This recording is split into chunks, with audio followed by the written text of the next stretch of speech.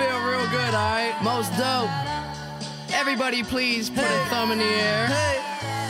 1, 2, 3, 4. Some crazy ass kids coming knock up on your door, so let 'em in, let 'em in, let 'em in. 1, 2, 3, 4. Some crazy ass kids coming knock up on your door, so let 'em in, let 'em in, let 'em in. Hey everybody, how you doing? Well, that's good. Welcome to Broad Street Hockey Radio. That's right, BSH Radio. My name is Bill Matz. I'm your director of fun and games for the evening. Guys, I woke up today and I started to I don't know, it's starting to feel like hockey's actually getting close. And maybe I'm just actually starting to miss it for the first time. Like, for the first time today, I was like, ooh. All right, not too long until we're doing that again. Not too long. So good timing on Hockey Podcast Day. Yeah. It felt good to actually want to do this today. I usually do. We have a jam-packed show for you, so let's get right into it. Let me introduce to you my panel for the evening. Let's start it off with the fly-by-yourself, Kelly Hinkle. All right. Are we doing this thing now? I Later. realize the format of this is backwards. It's okay. I'll just say, why don't you hey, actually intro it before we go into this? Yeah, so my hot take. Charlie's back. Charlie's back today. Hey, too. it's me. Hey, everybody. So we start every show with just... It started out as the hot take segment, and then it just turned into opening monologue segment. And I want to get back to the hot take segment, and I want to lead it off with... This is a pro The Wave podcast now. Yes. I am so... I don't understand how people get so worked up about seeing the Wave. I, at one point, was like, you know what? I do hate the Wave. This is stupid. Mm-hmm. But now seeing how much everyone, freaks out about it, it's the reaction to the Wave is, oh my God, I can't believe there are Nazis marching in the streets. It's the same goddamn thing. The reaction to the Wave is good. This is a pro The Wave podcast now. If you don't like the Wave, loosen up. See, here's my question for you. Get over it. My question is this: how much of this is you actually changing your opinion on the Wave, and how much of this is just you seeing that other people are annoyed by it and you deciding you want to be the contrarian? It's not deciding I want to be the contrarian. I just am. I can't help that my reaction to seeing all of Twitter in the middle of a Phillies game angry about every now and then people standing up and then sitting down for a few seconds.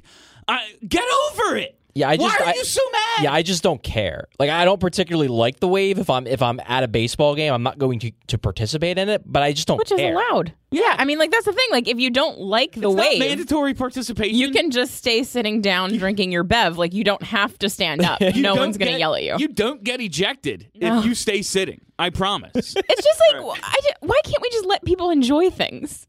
I don't know. People seem to be having fun because 40,000 people do it. So I want now from each of you a take on the hill you're willing to die on. Just give me a take. Just really hit me with something that you're like, no, I'll go down with this one. So I chose something that I yelled about a lot last season.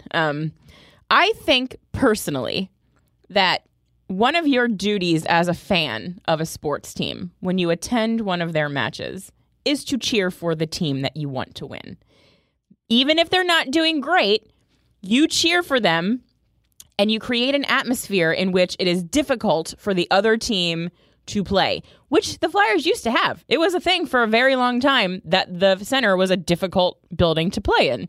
That's no longer the case because Flyers fans have decided that they are going to go to a hockey game, pay lots of dollars to do that thing, and then pout in their seat because the team isn't doing what they want them to do. Maybe give a little cheer. It's the team's fault that the atmosphere is terrible. Listen, yes. I get it. This is a mediocre team and has been for a while, and you can kind of get complacent with it. But saying that there's no atmosphere here, oh my God, we have no home ice advantage anymore. It's not exciting going to games. Be the excitement. That's the thing. I will grant you that the team is boring and there's not a whole lot to get excited about last season. But you can still cheer. You can make yourself the seventh man. You can make the building exciting. The team has nothing to do with that. That's you guys. So my hill is that you should cheer for your team at a sports match. Yeah, I think it comes dangerously close to that, that whole idea of don't tell fans how to fan. I will do exactly that. But I do think there's truth. If you're not cheering, you're not being a yeah, fan. I think you're there's just a guy in a building. I think there's truth to the Or idea girl. that, clearly, I do believe that positive energy does help the team. Yeah. And if you're not providing positive energy, then at least on some minuscule level, you are mildly responsible for the team playing with no energy. And if the team's playing poorly, you could cheer about other stuff. I mean, we just talked about the Wave. Do a little Let's Do the Go Wave. Flyers. Yeah. Have some fun. Try to get Oh them my going. God. Can you imagine the conniption? Oh, people would lose their minds. The wooing is one thing. The Wave at a hockey game? I think it's happened before. I feel like the Wave used to Here? happen at Phantoms games in the Spectrum. That yeah. seems like a minor league thing. Yeah, I feel like it used to happen there, but I don't know that I've seen it at a Flyers game. Can you imagine, The serious hockey boys would lose their mind. Oh, absolutely would lose their like mind. dude in a Pelly Lindbergh jersey. Trying to watch the game. Sit Oh down. my God. People should start the Wave at a game this year. If I go to a game, I'm starting the Wave. I do think there's truth to the idea that, you paid to go to the game to have fun. Have Obviously, fun. ideally, the team provides the fun. But if the team isn't providing the fun, then, I don't know, try to have fun some other way. We kind of, I think when we talked about it once, we equated it to being like at a concert. Like you feed off the energy of the band feeds off the energy of the crowd. It's like a reciprocal thing. So perhaps if we provide a little bit of energy to the team, they will feed off of that energy and do a little bit better. I don't know. As an avid concert goer, I definitely boo bands when they don't play the songs I want them to play. All the time. I just see, if it's the opening band, I yell just the hits. Let's go, just the hits. Let's go. Come on, get through this. Don't care about your B-sides. What was your take, Charlie? Did you actually say it? Oh, no, I have not. So my take, and I don't think this is something we've talked about briefly on the show. Might be more of an ice sport topic than BSH Radio, but my hot take of hill that I'm willing to die on, which is one that I think Philadelphia fans they reflexively disagree with, but they are more of this than they want to admit they are. Yeah, Bandwagon fans are a good thing. very good. And here's why. Number one, everyone starts out a bandwagon fan. I'm sorry. Unless you literally from the age of 3, you grew up with a bottle and then your hand on the remote control watching television because your parents basically decided you're going to be a sports fan of this particular team. Otherwise, you probably jumped on a bandwagon. And then you know what happened? You liked it. And then you kept following the team. And I don't like at all the idea of people basically pointing and laughing at new fans. Don't you want your sport, especially hockey, like football, things like that? Everybody, you either like football or you don't at this point. It's a gigantic sport, but we complain about hockey isn't big enough. Hockey isn't popular enough. We wish this great game had more people into it, and then we laugh at bandwagon fans. That's how you get new fans. The team, a team is good.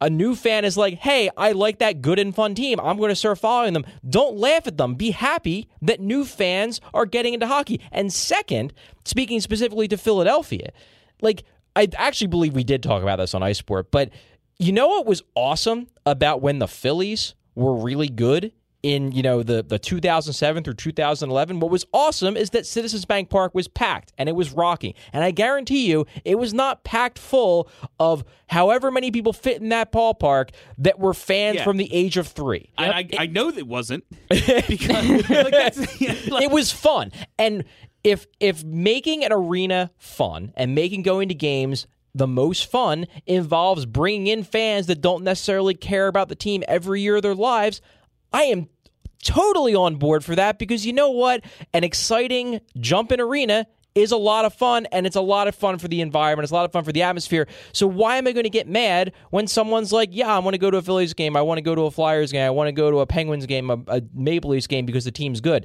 You know what? That makes the atmosphere better for everybody. Why would I get mad about it? Yeah, why should anybody get mad and about why it? would anybody spend money on a bad... That's the other thing. That's very true. Why would anyone spend money on a bad team? Why would I throw money away?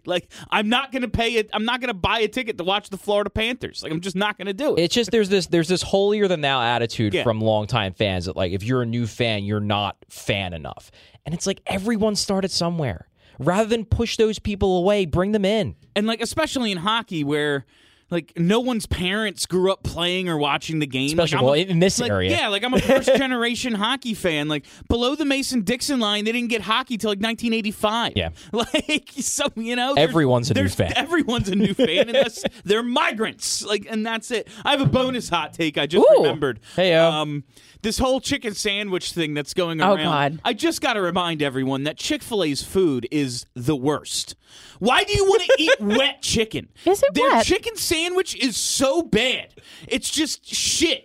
It's just the worst. I don't understand why anyone likes Chick-fil-A. Yeah, but if it any of blows you my mind. have either of you had the Popeyes one yet? Yeah. Is it good? It's real good. It looks really fucking good. I love Popeyes. I mean, this is a pro Wendy's podcast for as long as I'm on it. Yeah. So I'm Wendy's- always standing for any food from Wendy's, except for the fries. Excellent Fries as are well. Yeah, their fries they're problematic. Yeah, they're not ideal. I think my like dream fast food like pig out meal would be a Wendy's burger, Wendy's nuggets, McDonald's fries, and then we'll throw Burger King a bone and give them the onion rings. Ah. I just I have to limit my fast food because I make no healthy choices in life at all. And you can't get drunk or high off of fries, so I'm just I don't need to go with fast food. You got to save those calories Yeah. for important things. Yeah, so, but if I could, I'd go double quarter pounder with cheese, large fries, and a 10-piece McNugget from McDonald's. I'd go all three. You guys Okay. are living your And best the lives. Coke, because the Coke is, oh my God. They keep the syrup in the refrigerator. Oh yeah, they don't and they it's do weird different. things for their Coke to Yeah, and their maximize the ketchup. sugar and Yeah, stuff? Yeah, it's Okay. so good. All right, anyway, let's talk about the hockey team, the Flyers. Oh, yeah. That team. So we're going to start with more top 25, under 25 guys. I actually didn't even go back and look at last week's list, so I don't remember who we left off with. But we have a tie for the 17th spot here. Tanner Lazinski and Samuel Ursan. Ursan is he's a Russian goalie, right? No. Swedish. Swedish. Who am I? I'm thinking of the other one. Well, I mean, there's Ustimenko, but he's Not also kind of Ustimenko. Belarusian. Yeah, not Ustimenko. There's another, isn't there? Fedotov? Fedotov. That's the one. All yeah, right. I don't think he's relevant, but anyway. No, he's not at all. He's not the least bit relevant. But Tanner Lazinski is. He's a guy. I feel like I've been hearing his. How long is he? I feel like I've been hearing his name forever. I want to say just I want to say the 2006 draft, but maybe it had to have been 2006, right? Or 2016. 16, Okay, yeah. so it's Yeah. been a couple of years. I He's been think it was hanging around. 2016. When are we going to get a look at some of these guys? I feel like I've been waiting on Yeah, a it was Tanner 2016. Lazinski for a decade now. So this to me is interesting because it kind of leads into a philosophical question about how you do these lists. And as we've talked about for years, there really is no wrong or right floating- way to do yeah. these lists. But somebody like Lazinski is interesting to me because I think he's going to be an NHL player. I think now what his ceiling is up for debate, but I think he could jump in and be a decent fourth liner right now. The question is that on a list like this, do you penalize a guy like Lazinski because it's unclear if he will ever play for the Flyers because Yeah. he hasn't signed yet, and if he doesn't sign next summer after his senior year, he's gone? I mean, that does factor in for me, just because I'm thinking of this as the Flyers top 25, under 25. And if someone's very clearly not going to crack this lineup simply because there's just no room for them because they're not quite good enough to make room for themselves, it factors in a bit for me. Yeah, I think had him at Charlie. 20. I think Charlie put it well in that, because it's that floating criteria. It looks like he's a decent player at Ohio State, and it's going to that exact production might translate. Maybe he's a 30-point player in the NHL. It's all right, so he's a 30-point NHLer. It's something you can write down, but. There's so many guys with potential, and when you say, okay, he's a really good third liner, well, we have an organization full of really Right. good third liners. Yeah. So, it's one of those questions with these lists. How about Ursan? It's tough to group the goalies because they all play at these different levels in different leagues. It's really tough to rank the goalies. He's exciting though. He's exciting just because he did so well in the second tier Swedish league, and he did well at World Juniors last year too. So it's kind of one of those deals. We've always talked about Felix Sandstrom, this idea that the athleticism's there. He's an intriguing prospect because you watch him at development camp and he makes these ridiculous saves and he's got all the talent. But the numbers really have never been there. Well, Samuel Ursan, basically in his first year after being drafted, the numbers weren't just there. The numbers were unreal. Yeah. 933 save percentage, 195 goals against. I almost said ERA there. Either way. In what's this, 36 games? Yeah, I mean the kid can play. It looks like, And that's not like Hextall found these goalies. like the way the Swedish leagues work, and I believe Johan did a really good piece on BSH a few weeks ago about this. But like that's not Swedish junior hockey. That's a men's league. Yeah. Like that's professional hockey. It's just basically like the AHL of the Swedish hockey system, except you can actually, there's relegations, you could jump up if you're good and whatnot.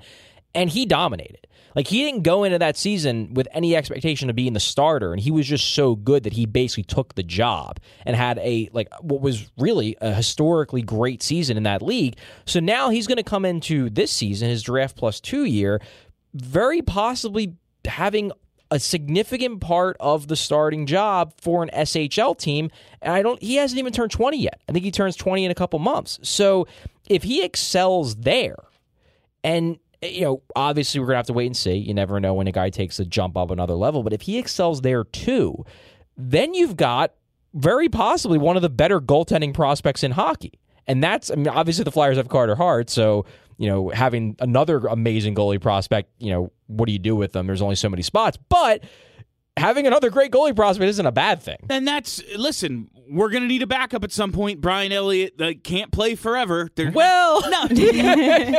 try. Yeah, no, it's you all know I respect Brian Elliott. Don't really love him on this team, but what else were they going to do, I guess? No, but even if he is nothing like another guy who never cracks this lineup, when I see an elite goalie prospect, I just think, all right, if we're all in on winning, that is something you can build a trade package around. Yep. Like that, I will get to those Meltzer articles in a little bit, but basically it was just like his breakdown of the coaching staff. He wrote 3 pieces on Terry and Yo, and then Vigneault, and every single one of them, like they couldn't. It was like they were on like doing the meow competition, but saying winning. Like they all just kept stressing, "We're here to win. We're gonna win. It's all about winning." I'm glad they're not here for the other reason. No, but I'm glad it's not about building something. Yeah. Like, I'm glad, and if we're all in on winning, because that's what I'm being told, that means we might actually start to move some of these pieces. And when Charlie says this is an elite goalie prospect, well then, you know what that means? That 3 RW spot is going to get filled halfway through the season with an elite player. Well, to clarify, and I do want to clarify, I know. he's not an elite goalie prospect yet. I know. But if in his age 20 season he is has a 916, 917 save percentage in the SHL at age 20, then he absolutely is. So this is a big year for him, but he had a really, really good year last year, and that, to me, that just can't be ignored. When you have that good of a season against men, I was going to say, especially in a league. men's league. That always factors in for me when these guys are playing in the men's leagues in Europe. They're playing against adults. They're not in juniors or in college playing against kids. I think it's good to think about that a little bit when you're ranking these guys. Coming in at 16, this year's second-round pick, great name, Bobby Brink. Bobby. This guy. The more I see and read and watch this, see and read about this guy and watch this guy, the more exciting it becomes. He looks like just a point producer, man. Just someone who can just put up numbers on the score sheet. That's what it looks like to me. Yeah, he seems pretty good. I have this weird thing where, whenever we get to the kids that we just drafted in the summer ranking, it's hard for me just because we haven't seen enough, in my opinion, for them to kick off some of the guys that have been here longer, that we kind of are more like known quantities. Like, even though I feel like Brink definitely is going to be something, whenever I rank these guys in the summer, I don't know, for some reason the just drafted guys always fall low for me. It depends. When Cam York, I have very high.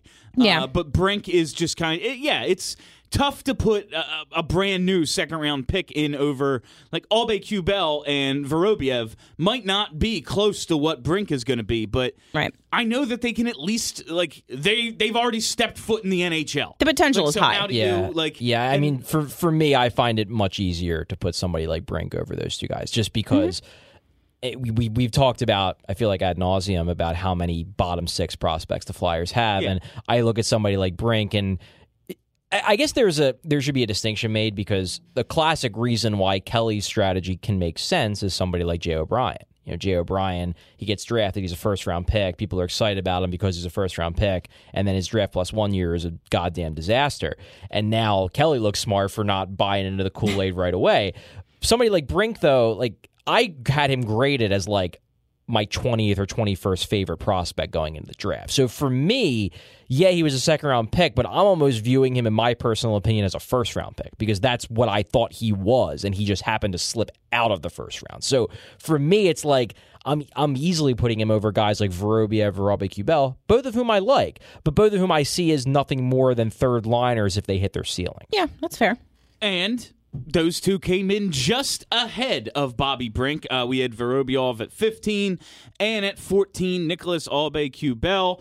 And I'm just kind of glancing through them because we talk about them a lot, but I want to put it in the context of this next topic, the third-line wing spot that we believe is open to, you know, pretty much everybody in the organization, it seems. In the world. I always want to call him Dave Meltzer because that's the name of a wrestling journalist. Of course it's wrestling. It's Bill Meltzer.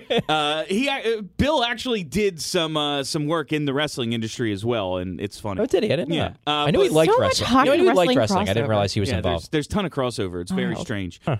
Listen to Smarks and Stripes podcast on radio.com. Anyway, so he's been putting out this series of articles about who could potentially fill that third line wing spot that we see as that real glaring hole in this in our offensive lineup right now. And you know, he's talked about the young guys. He's talked about Frost and Farabee and Rubstov, and we've talked about all of them. But it seems to be Aube-Kubel's picking up some steam here, and I'll say Vorobiev maybe too. I know he's a center, but maybe someone just to take that spot. So I didn't get a real super positive read for the Flyers this summer about Aube-Kubel making the team. But that doesn't mean he can't. That just means I think that they weren't as... I just don't think they were super hyped up about his season.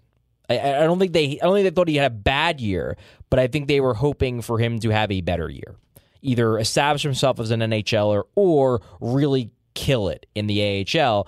And instead, he kind of just repeated his year before, which, to be fair, very good year. So, like, all he really did was just do what he did the previous year again in the AHL, except he got a 9-game stint in the NHL and got 5 minutes a night, so whatever. But I get the feeling that they were sort of hoping he was going to take a step forward, and because he didn't, now he's just kind of like, all right, well, you better take that step forward in camp, which Vorobiev did last year, so that there is precedent, granted, under a different organization, but there is precedent for guys who maybe don't necessarily come in with the most momentum, and then they just up and kill it, and they make the team. So that's there. I just don't... You weren't hearing them mention Aube-Kubel a lot. Like, the first time I got confirmation from one of them that Aube-Kubel had a shot was when I specifically asked Flair, my one-on-one, about Aube-Kubel. Like, there were multiple times in the weeks leading up to that when we were asking Fletcher and Flair about who has a chance, and Aube-Kubel's name was never coming up. Like, they just weren't even mentioning him. So that, it raises some red flags for me, and it's disappointing because I want to see Aube-Kubel on this team. I like him. Even to me, even if he makes his team as an extra forward, I want him on this team. I want him in this rotation. I just don't know. I don't know if he's fighting against some headwinds here. I wanted to obviously Frost and Farabee, these are highly touted guys that have had, you know, stud type seasons in previous levels. But other than like the headliners, do you get the impression that guys like these previous regime holdovers are all kind of fighting that same thing, or is it just NAK because he wasn't very good last year? You know, it's tough to say. And as I said, I don't think he wasn't very good. He just didn't get a lot better, and that's what I believe they were hoping for. Vorobiev, I thought, had a more disappointing season than Aube-Kubel did, but I don't know. They mentioned his name a little bit more, and again, this could mean nothing. This could just be, you know, they just happened to have that guy's name on the tip of their tongue because they just talked about him in a meeting 2 hours before, and then they went out to talk to the media. But I tend to think that especially when they're on the record talking about prospects, there's a lot of message sending there. Yes. I think that's very intentional. And when guys get left out and when guys get brought in, there's generally speaking, a reason why. Mm-hmm. And Okay. Vorobiev was included, which was interesting to me because I wasn't sure where he stood in the organization. And it seems like he's going to be very much in the mix. He just has to have another really good camp. Which is interesting because he kind of blew it every time he came up. Sort of did. Which is a reason where I'm like, I know that the potential is there, but at this point, given how many other options there are, I'm kind of over him because he had the chance and he blew it. I won't say I'm over him, but I was so disappointed after his first 2 regular season games. Like, you can't always see when a guy is playing poorly or like, oh, he didn't really have he just had no jump. He just had nothing special about him whatsoever when he was out there after those first 2 games. Like, he was so excited to be there. He did his job. Like, hey, we found something. One of these Hextall guys really working out. Oh, okay. Yep, that's over with. But the name now that's been bandied about on the old Twitter machine the last 24 hours or so about that 3-wing spot, Tyler Pitlick, starting to gain some momentum. It's a great name. It is a good name. It's a great name. And Charlie has some things. I don't hate it, but it's just more of, all right, whatever. Like, it's just a little bit more of, man, I really want something to get excited. Like, even if it's freaking Rubstov. It's someone I haven't seen but I guess we haven't seen Pitlick we either. haven't seen Pitlick, but he's been in the league for 4 or 5 years. Like, he's just some guy. He's had one full season the one full season he had in Dallas. Yeah, 80 games, 14 goals, 27 points. So that's good production. Cool. That's good production. Can he do that again? I'd like to see it. It doesn't excite me. Doesn't excite me. Yeah, the point I made in the outline, and I'll echo it here just so the listeners can hear it, but it's basically this.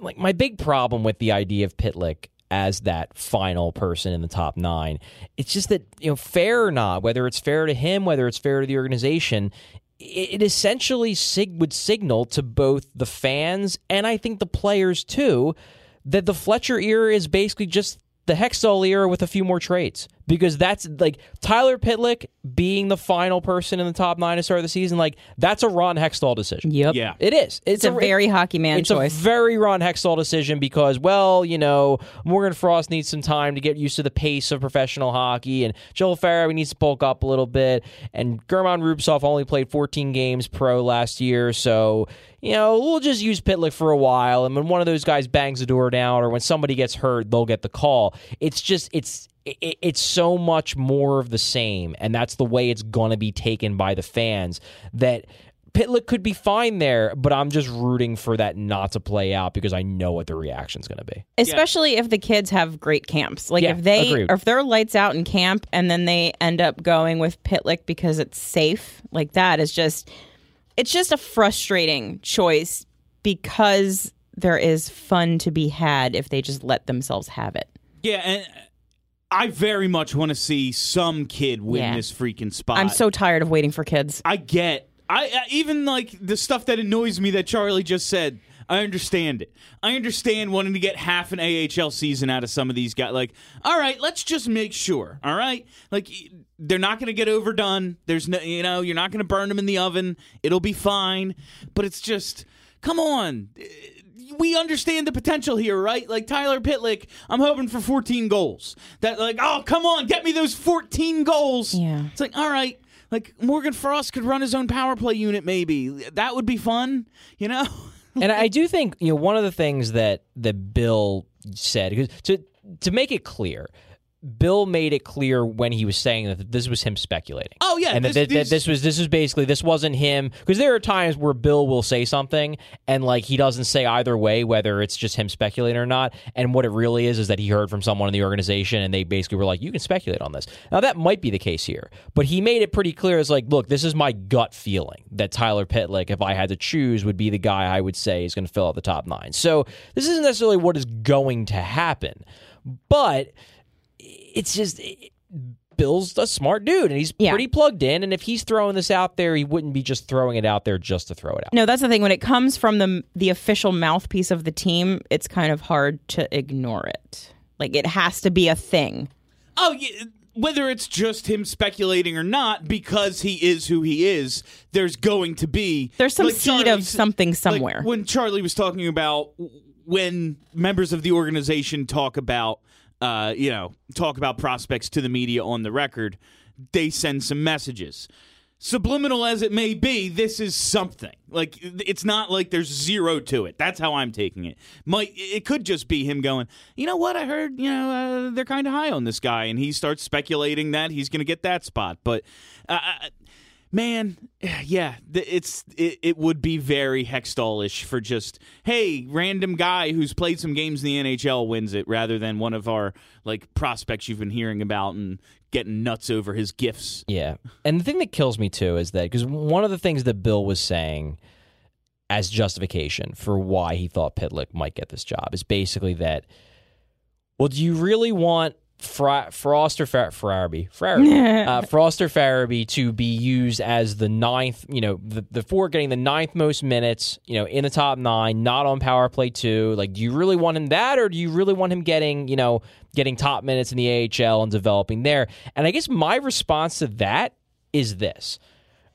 If one of those guys makes a team, there's nothing that says he has to be used on the third line. Yep. You could use him on the first line, and then you could just push people down. Yeah. Like, when I say the open spot in the top 9, I don't necessarily mean whoever wins that has to be the third line wing. You can put them on the second line. No, Morgan Frost you can put them. out, you can put them on the power play. If Frost comes out and has a hat trick in every preseason game, guess what, Travis Konechny? You're on the third line now. Exactly. That's just the way it is. And not thinking of it that way is back to that Hextall shit where you have a role, and this is the 3-wing box. And if you don't fit into that box because you're actually better than that, well, we can't have you on the team. And that, like... Too good. No, if it was fourth line minutes, like, yeah, okay, I get it. We don't want... Yeah, I'm with you there. 100%. We don't need Morgan Frost killing penalties, blocking shots and shit. Yeah, I get it. And getting 7 minutes. But, like, third line minutes in the NHL, if he helps the team. Like, I can definitely live with that. Development is cool, and we want to make sure guys are ready. But even if he's not fully developed, but being the 9th most used winger makes us a really good team, why wouldn't you want that? Also, like I said, we're all in on it winning, right? The idea that he can't get any development on the third line of an NHL hockey team is absurd to me. I hate the AHL seasoning bullshit. If he is good enough to be an NHL player, he's good enough to be an NHL player. There's no amount of AHL time that's going to make him more of an NHL player. He can have his development in the NHL. It's not unheard of. Yeah, and this does also boil down to the fact that, like, these guys do have to have good camps. Yeah. Absolutely. If these guys if these guys have, if Frost repeats last year's camp where he just doesn't look like he's up to the pace, and if Farabee's getting knocked around in the corners and just is getting kind of the shit kicked out of him, then, I won't love it, but I can accept Tyler Pitlick as the third line wing. But if he's the best, if he's the best one, okay. Yeah, but if one or more of these guys has a really good camp and then you send him down anyway, it really does throw, you kind of hinted at this, Bill, it throws into question the idea that, like, winning is what matters. Yeah. As I said, then it goes back to this feels like Ron Hextall with a few more traits. Yeah, and that's what's bothering, and that's why we talked about this being something, because Meltzer, tweeted it and he wrote all the articles, and the one I have linked here is the one where he talks about Pitlick, I guess. But just the idea, like, I don't, it just bothers me. For sure. It's bothering a lot of people. No, the idea that he's saying it now, like, in the circumstance you laid out, like the scenario that the young kids just come in and don't look like they can do it. Sure, Tyler Pitlick, awesome. Yeah. Throw him in there. Yeah. Way to go. Dude scored 14 goals 2 years ago. You can sell me on that. Saying it now is like, oh, he's in the lead. Like, it's already predetermined. Like, should he be, though? That's just what's bothering me. We're going to take a quick second for an ad break, and we will come right back and kind of get more into this idea of fan excitement heading into the season. All right, and we are back now, and we've had... I just talked a lot. I opened the show saying how excited I am for hockey season to start, and that last segment really brought me down, talking about Tyler Regret to Pitlick. inform you, we are no longer excited. Tyler Pitlick is the missing piece in our top 9. No, listen, camp will play out, and that'll be that, and we'll see, I guess, right? Yay. Yeah, cool. cool. All right, so Charlie has actually.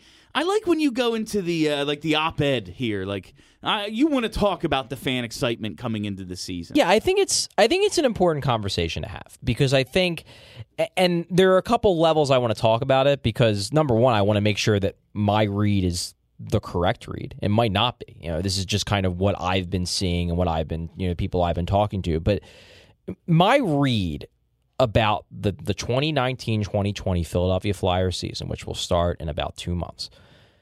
My read is that despite the Kevin Hayes, Matt Niskanen, Justin Braun acquisitions, despite the fact that the team will be coached by someone not named Dave Haxtell, despite the fact that presumably we're going to get a full year of Carter Hart franchise savior, that fans aren't especially pumped about the Philadelphia Flyers hockey team. That's my read. And I guess my first question is it accurate? Because this could heavily be influenced by social media, which we all spend too much time on. Sure. And Twitter has turned relentlessly negative over the last year and really hasn't died down. But to me, like, even when I have conversations with people that aren't on social media, it's, well, what do you do? I'm a Flyer, I cover the Flyers. Like, oh, well, that's cool. Like, they're pretty crappy. Like, there just isn't, and this is from, like, the people in Philadelphia, there just doesn't seem to be basically any buzz around this team. And are you guys getting the same read? I very much agree. Yes. I think, like, last year, man, I was so in. I really thought, yeah, we're turning the corner. Here we go. And it just did not happen. Like, if this team comes out and wins the first 3 games, here I am, Mr. Flyer guy. But, like, as a fan at this very moment, I'm optimistic, but I'm not like, yeah, going to the Cup. I'm just, yeah. The season will start, and hopefully it goes well. I think it will. I like all the things they did. Like, I do think there's a lot. Like, you mentioned the Hayes, Niskanen, and Braun acquisitions. There's a lot of people out there who are just like, they're bad. That's the thing. Like, they're not even actually, just they're actually not 3 bad players. Yeah. Like, what? Not Okay. even not excited. They're like, this is bad. They actively got made the worse. team Yeah. worse. And it's like, what? Did right? you watch last year? I don't think that happened. Adding literally anyone would make them Like, better. I like, for some reason, there's a whole, like, a large swath of people who think Kevin Hayes is like a garbage hockey player and it's weird. who should not at all be near a second line and who's been overpaid by like $17 million over the course of his contract. It's like, maybe he's good.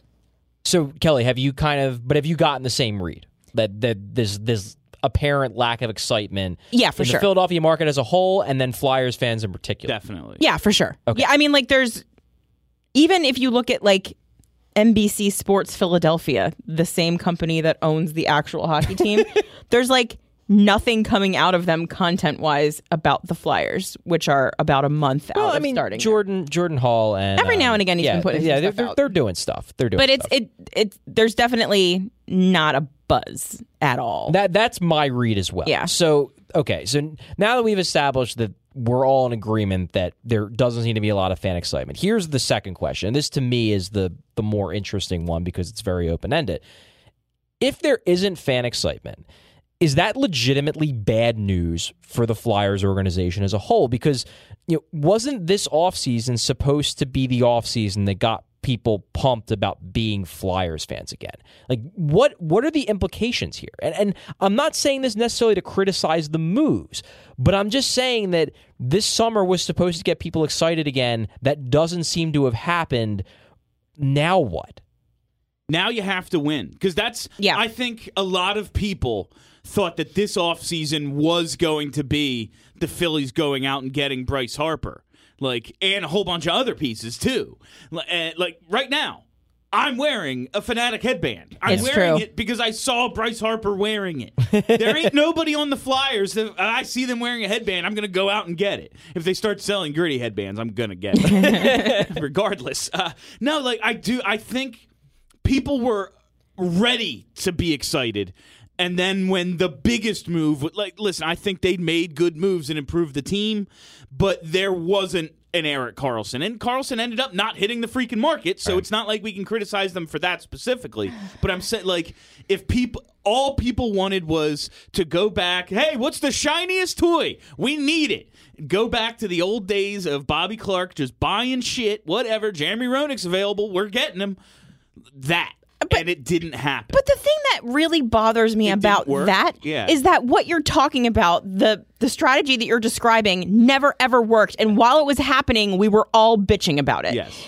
And the fact of the matter is, going out and getting the best player available on the market might not have been what the Flyers needed to improve overall. Sometimes making some, chess moves that aren't sexy are going to be what makes the team better. And I think that if you are looking at the team compared to last season and you're saying, yes, without question, this team is worse than it was before, like, you're out of your mind. Like, it's simply not factually accurate.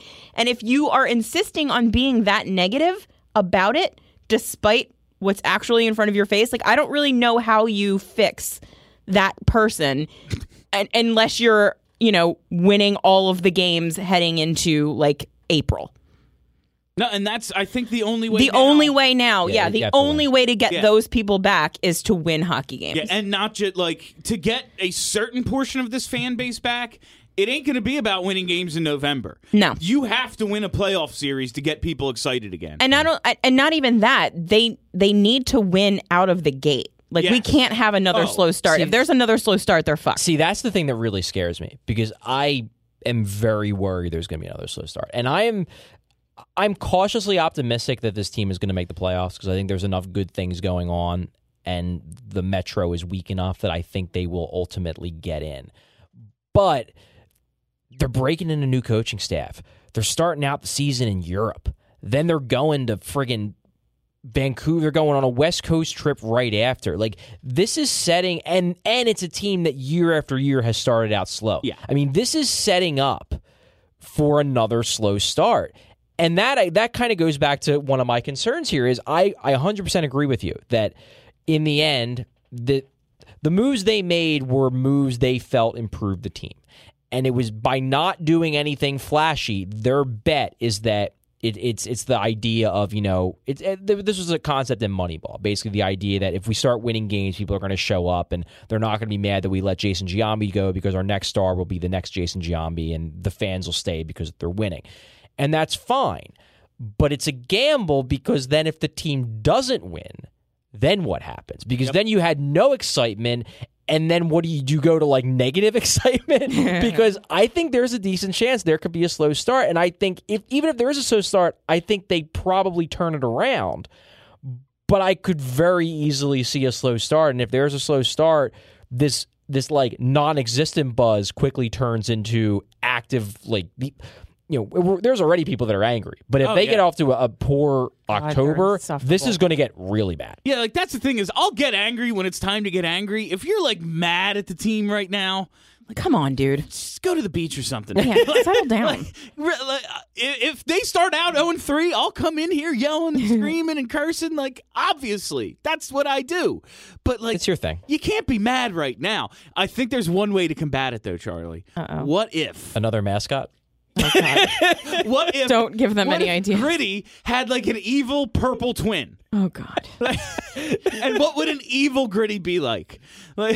He would have to do murders. It's like the only way he gets more evil.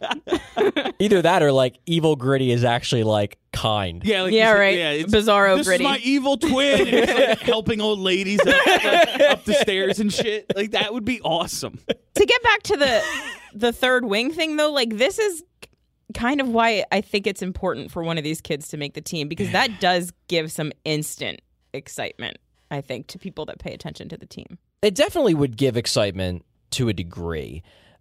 But it, again, and this Until is... it's Rubstov over Farabee, and people will be just as mad. Yeah, because I'll be pumped because I'll get to say the germ over and over again. Oh, my But no, God. I mean, the hard truth is that if anybody wins that spot that's not named Joel Farabee or Morgan Frost, people are going to be either somewhere between disappointed and pissed. Yeah.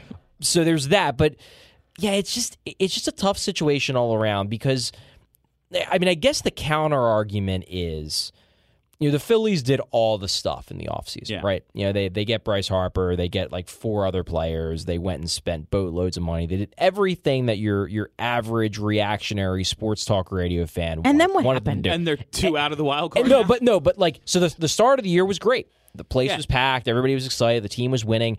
When they started not winning, what happened? People stopped caring. Like there was like a 2 or 3 week period where people were just angry, which in a way isn't bad because at least it's people caring. Yeah. But then people just stopped coming to games. And even now that the team is doing a little bit better, there's still a lot of empty seats in CBP again. Absolutely. Definitely nowhere, way more than there were in April and May when everybody was super pumped and on the Bryce Harper high.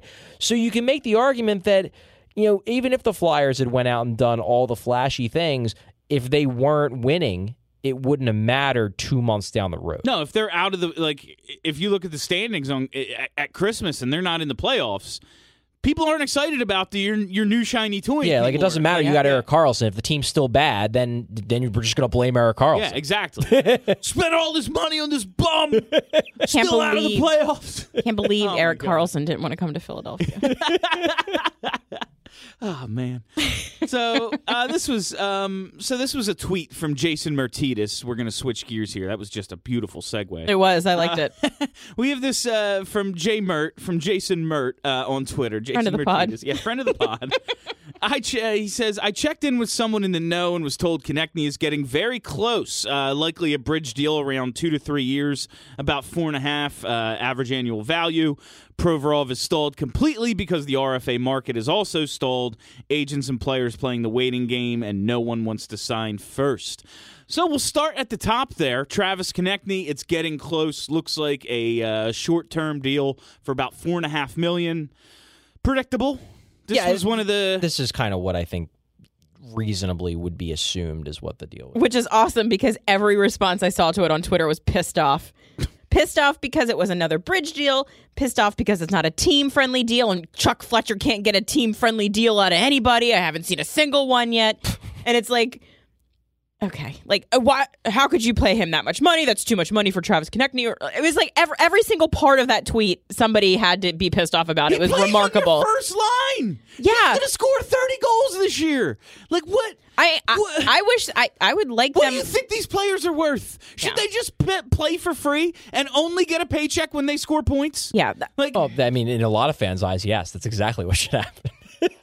This goddamn salary cap Here's is 85 ruining my cents. life. You got a secondary assist tonight. Be happy you're playing a game for a living. Yeah, 4.5 is reasonable. It seems reasonable. I see nothing but reasonable there. And I'm okay with a bridge for him because we've talked about it before. There's a lot of question marks with him. Is he actually this good, or is he just a product of the line he's on? Yeah, I think that's fair. He was. My preference going into the offseason was that they bridge Konechny and they sign Sanheim long term. I would have liked that. Obviously, they bridge Sanheim because they kind of ran out of cap space. But going into this cap space thing, that's part of the reason why bridging Konechny almost is necessary, because you're kind of. I feel like you're kind of realistically budgeting at least $7 million in cap space for Provorov. Mm-hmm. So you got $13 million in cap space now. So let's just say now you got $6 million in cap space. What kind of long-term deal are you going to get Konechny on? No, yeah. What kind of long-term deal makes sense? I don't know what he's worth. What if this is just what he is? And that's fine. He's a nice player. But if there's no, what are we paying him? Yeah. 5 years from now, it just doesn't make sense. Yeah. And then we're complaining about him like we complain about Voracek, who's also actually good. Well, it was just, Konechny's in this weird spot, and you alluded to it, Kelly, where when he's played with really good players, he's been really good. And then when he plays with just okay players, he's kind of irrelevant. He skates around real fast and is fun, but he doesn't produce much. Right. So it's okay, I guess the best move for the Flyers is just make sure he's always with really good players so he kicks ass. But is he the kind of guy who you can give a line to? I would say not yet. Can he develop into that? Maybe. But the forwards who really get paid after their ELC, at the age that Konechny's at, they're the line drivers. Yeah. They're the guys that get 7-8 year deals. The guys like the Mikko Rantanens, the Mitch Marners, those the known quantities. Yeah, you know what they are. The Travis Konechnys generally don't. Because they're not line drivers yet. And the only way you pay a guy like that kind of money, those kind of terms, is if you just think he's inevitably going to become that, and you're like, well, we can get a bargain on him by signing him to $6 million a year over 7 years because in 2 years he's going to be a $10 million a year player. And I'm not confident that in 2 years Travis Konechny is going to be a $10 million a year player. Like I just don't know. The funny thing is maybe his numbers might look like they are because he's with Claude Giroux and Sean Couturier. And that's the thing. And I guess that's the risk. And that's the thing. While, yes, he can put up those numbers, you're still going to have to pay those line drivers, too, because he needs them. So, like, I can't imagine being, and it hasn't happened yet. This is just Jason Martinez saying he's heard that this kind of thing is close.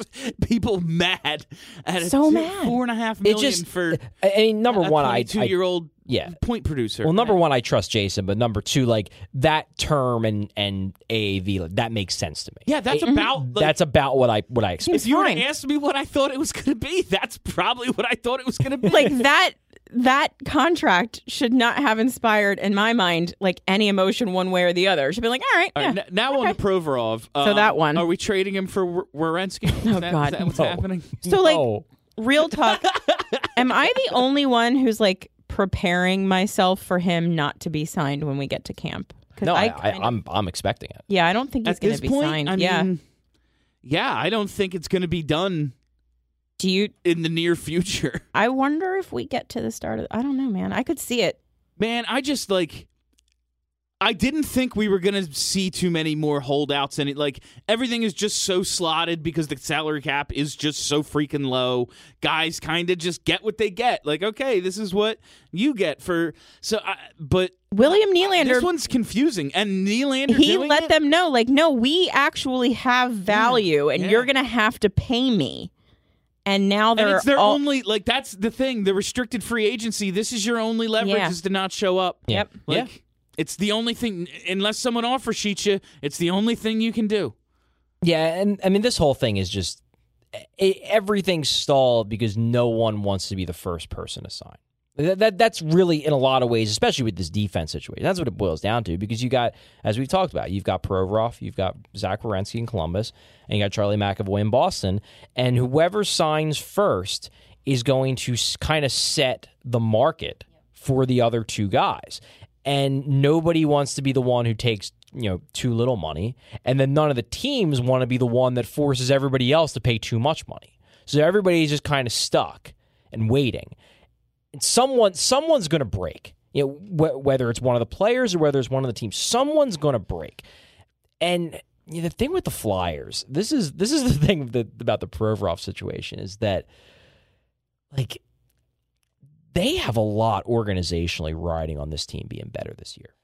And you just wonder, the closer it gets to the start of the season, I don't know, would the Flyers cave? Would they be the ones that cave? And that, that might be the gamble that Mark Gandler's Provorov's agent and Provorov are making, is that, they fired everybody. Yep. They're all in on this idea. They signed Kevin Hayes with this massive contract. They rebuilt the defense. This is a team that wants to win now. And are they really going to go into the season with, I don't know, Travis Sanheim as their number one defenseman? And who as their number three? All right, now we're bumping everyone up. We built this defense to be, I don't know what the pairs are going to be, but yeah. We had a whole left-right thing going there, yeah. Niskanen, Sanheim, Braun, I guess Ghost Myers. Yeah. That's Ghost is still here, surprising to me. I'm happy about it.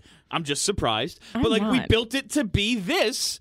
Yeah, that's I guess they gonna have to cave? I guess what I'm saying is that I understand why the Provorov camp looks at this and thinks to themselves, they have the leverage. Eventually they're going to cave. Yeah. Well, you see, Chuck Fletcher can't sign a team-friendly deal, so he's inevitably going to overpay. It's going to be great when it's 7 years, $6.5 million, and everyone, I can't, they're ripping them off. What are they going to complain about then? But there will be something. Seven, it's got to be seven. How can it be more than 7? He's not good enough yet. He shouldn't get more than 7, but I think he's going to, precisely because what Charlie is saying. At some point, the Flyers are going to have, they can't let him sit out. I don't think they can let him sit out. Yeah, I think there's a distinction to be made here, because you guys had a really good discussion last week about the idea of the salary cap ruins everything because players actually deserve more, but they can't get it because there's just not enough money. And someone like Mitch Marner absolutely qualifies. someone like Provorov, like I don't think this is a case of he deserves more. No, I don't think so. He legitimately did not play very well last year. So I don't think this is a case of like, well, if there was no salary cap, he'd be getting paid $10 million a year, but everybody in Philly's trying to stiff him. Like, no, we just kind of wanted to see him actually play well last year. I and agree. he didn't. Yeah, no, Kelly said it perfectly last week. Sorry, bud, you had a bad contract here. Yeah. That's what happens. You know, Should've played take better. a short-term deal. Yeah. If you want to get signed long-term to big money, play better. Yeah. I don't know, like that's all. I want Provorov. We need a number one defenseman. Yeah. I want Provorov to be the number one defenseman. He needs to play like it to get paid like it. Yeah. Yeah, He I- didn't. And that's the thing. I don't think that he should get more than 7, but I think that he will, just because the team has decided that he's the number one defenseman going forward. And in order for them to get him to play, they're going to have to give him more than he ought to get. Yeah, I agree And with that's that. just I agree how with it that. is. Yeah. Did you guys read the Bill? This is the Bill Meltzer show today. Did you Bill, guys hello. read the Meltzer articles on the This was like on the this coach? was like It was last last Ages month. ago. It was last Yeah. month. It's a I while read him. ago. Yeah, I read him this week. Oh, there you go. It's been Catching up. I bookmarked so many tweets. It's impossible. And I never go back and like look at my bookmarks. I'm like, oh, I'll save that for. And like, no, why would I, when I'm looking for material, look at my bookmarks that have all the things I need in them? But I finally read them. I didn't realize like how connected Fletcher and Yo and Terry and all are, and like some Vigneault ties too. But it's weird. Like hockey, that's the thing that stood out to me in this 3-part series that Meltzer wrote. It was like hockey is such a freaking small world. Like It's- it is such a closed. Everybody club. knows everybody. Yeah, Yeah. it's like they've all worked with each other. And you all and you worked- and you wonder why it's so hard for Yeah. outsiders to get into this game. Yeah, Yeah. no, it's like they have all worked on each other's staffs before. Like it was just really funny. But there's this one little piece from the one on Mike Yo that I think it's both funny and encouraging. Yay. The first part is funny, and then it's encouraging. While in Pittsburgh, Yo was considered something of a wonderkind who would eventually get an NHL head coaching opportunity. Partially, this reputation was built off of helping the Penguins turn around a struggling penalty kill. Ooh. Now, the first part of that is funny because we have the benefit of hindsight. Yeah. But the struggling penalty kill thing, man, that's something that really has to change. I'm extremely on board with your whole thing that a bad head coach had to be a good assistant. Yeah, that's coach. how he. That's how he. That's got how he the got look. the head Yeah, coaching that's- job. That's Like, what so- happens. Yeah. Happens in football a lot. Like it. That's just the way she goes. During the 2005-06 season, the Penguins ranked 29th in the 30-team NHL in the penalty kill. One season later, as part of the team's breakthrough to the cup contender status after 5 seasons of playing non-competitive hockey, Bill just getting his jabs in. Pittsburgh jumped up 12 spots in the PK ranking and in the penalty kill rankings and cracked the 80% success mark for the first time in several years. From there, the club continued gradually progress, reaching a high water mark of 84.1% in 09-10. Wouldn't that be nice? So Mike Yo is, I guess, a good penalty kill coach. Now, they had a good goalie and some good players. Few of them. And that's what helps more than anything. But I can't believe that he's going to do a worse job than Lappy. I've never been particularly worried about the Mike Yo hire. It just, to me, it was, you know, could it have been a more exciting hire? Yeah. And the fact that Mike Yo, especially in that final year in St. Louis, just did such a bad job Terrible. that Craig Berube was able to like boost their underlying numbers by like 8 percentage points That- within it's 2 the- weeks after taking over the job. Like, I get it. It's optically terrible. I get it. But I never looked at the Yo hire as anything more than like, okay, that's fine. Like he's you know, It's an assistant. he's an like, assistant coach. yeah. The penalty kill probably was going to be better anyway because it wasn't being run by Ian LaPerriere and because they actually Have a hopefully goalie. have a goalie now. So as long as he's not terrible, I would assume the penalty kill will be passable this year. It was, for me, it was always the Terrian one that kind of was like, ooh, well, I hope that works. There wasn't much.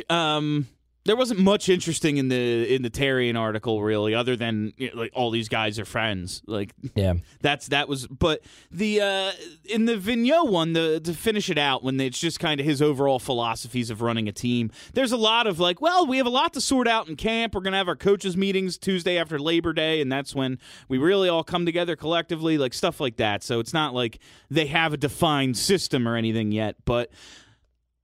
the idea of the goalie workload. Now, I know we're not going to start. Like he says, I think the days you see one goalie play 65 or 70 to 75 like Brodeur are over. Yeah, obviously, I don't want to play Carter Hart or any goalie 65 times. But what do you guys think the workload's going to be? Because he kind of hints to it being very much a tandem. Which I think we anticipated, right? Yeah. You think it's going to be 50-50? At least go. I think we should expect maybe like 60-40 heading into it. If Carter Hart turns out to be what we hope he is, and he seems to be able to handle a bit of more workout, I mean, we might see like maybe, I don't know, 75%, 25%. I think the way that Fletcher described it after the L8 signing was that he envisions it probably being something of like a 50-game, 30-game split. Yeah. And who gets the 50 games and who gets the 30 games will be dependent upon who's playing better. Seems like a solid strategy. Well, I can guarantee you one thing.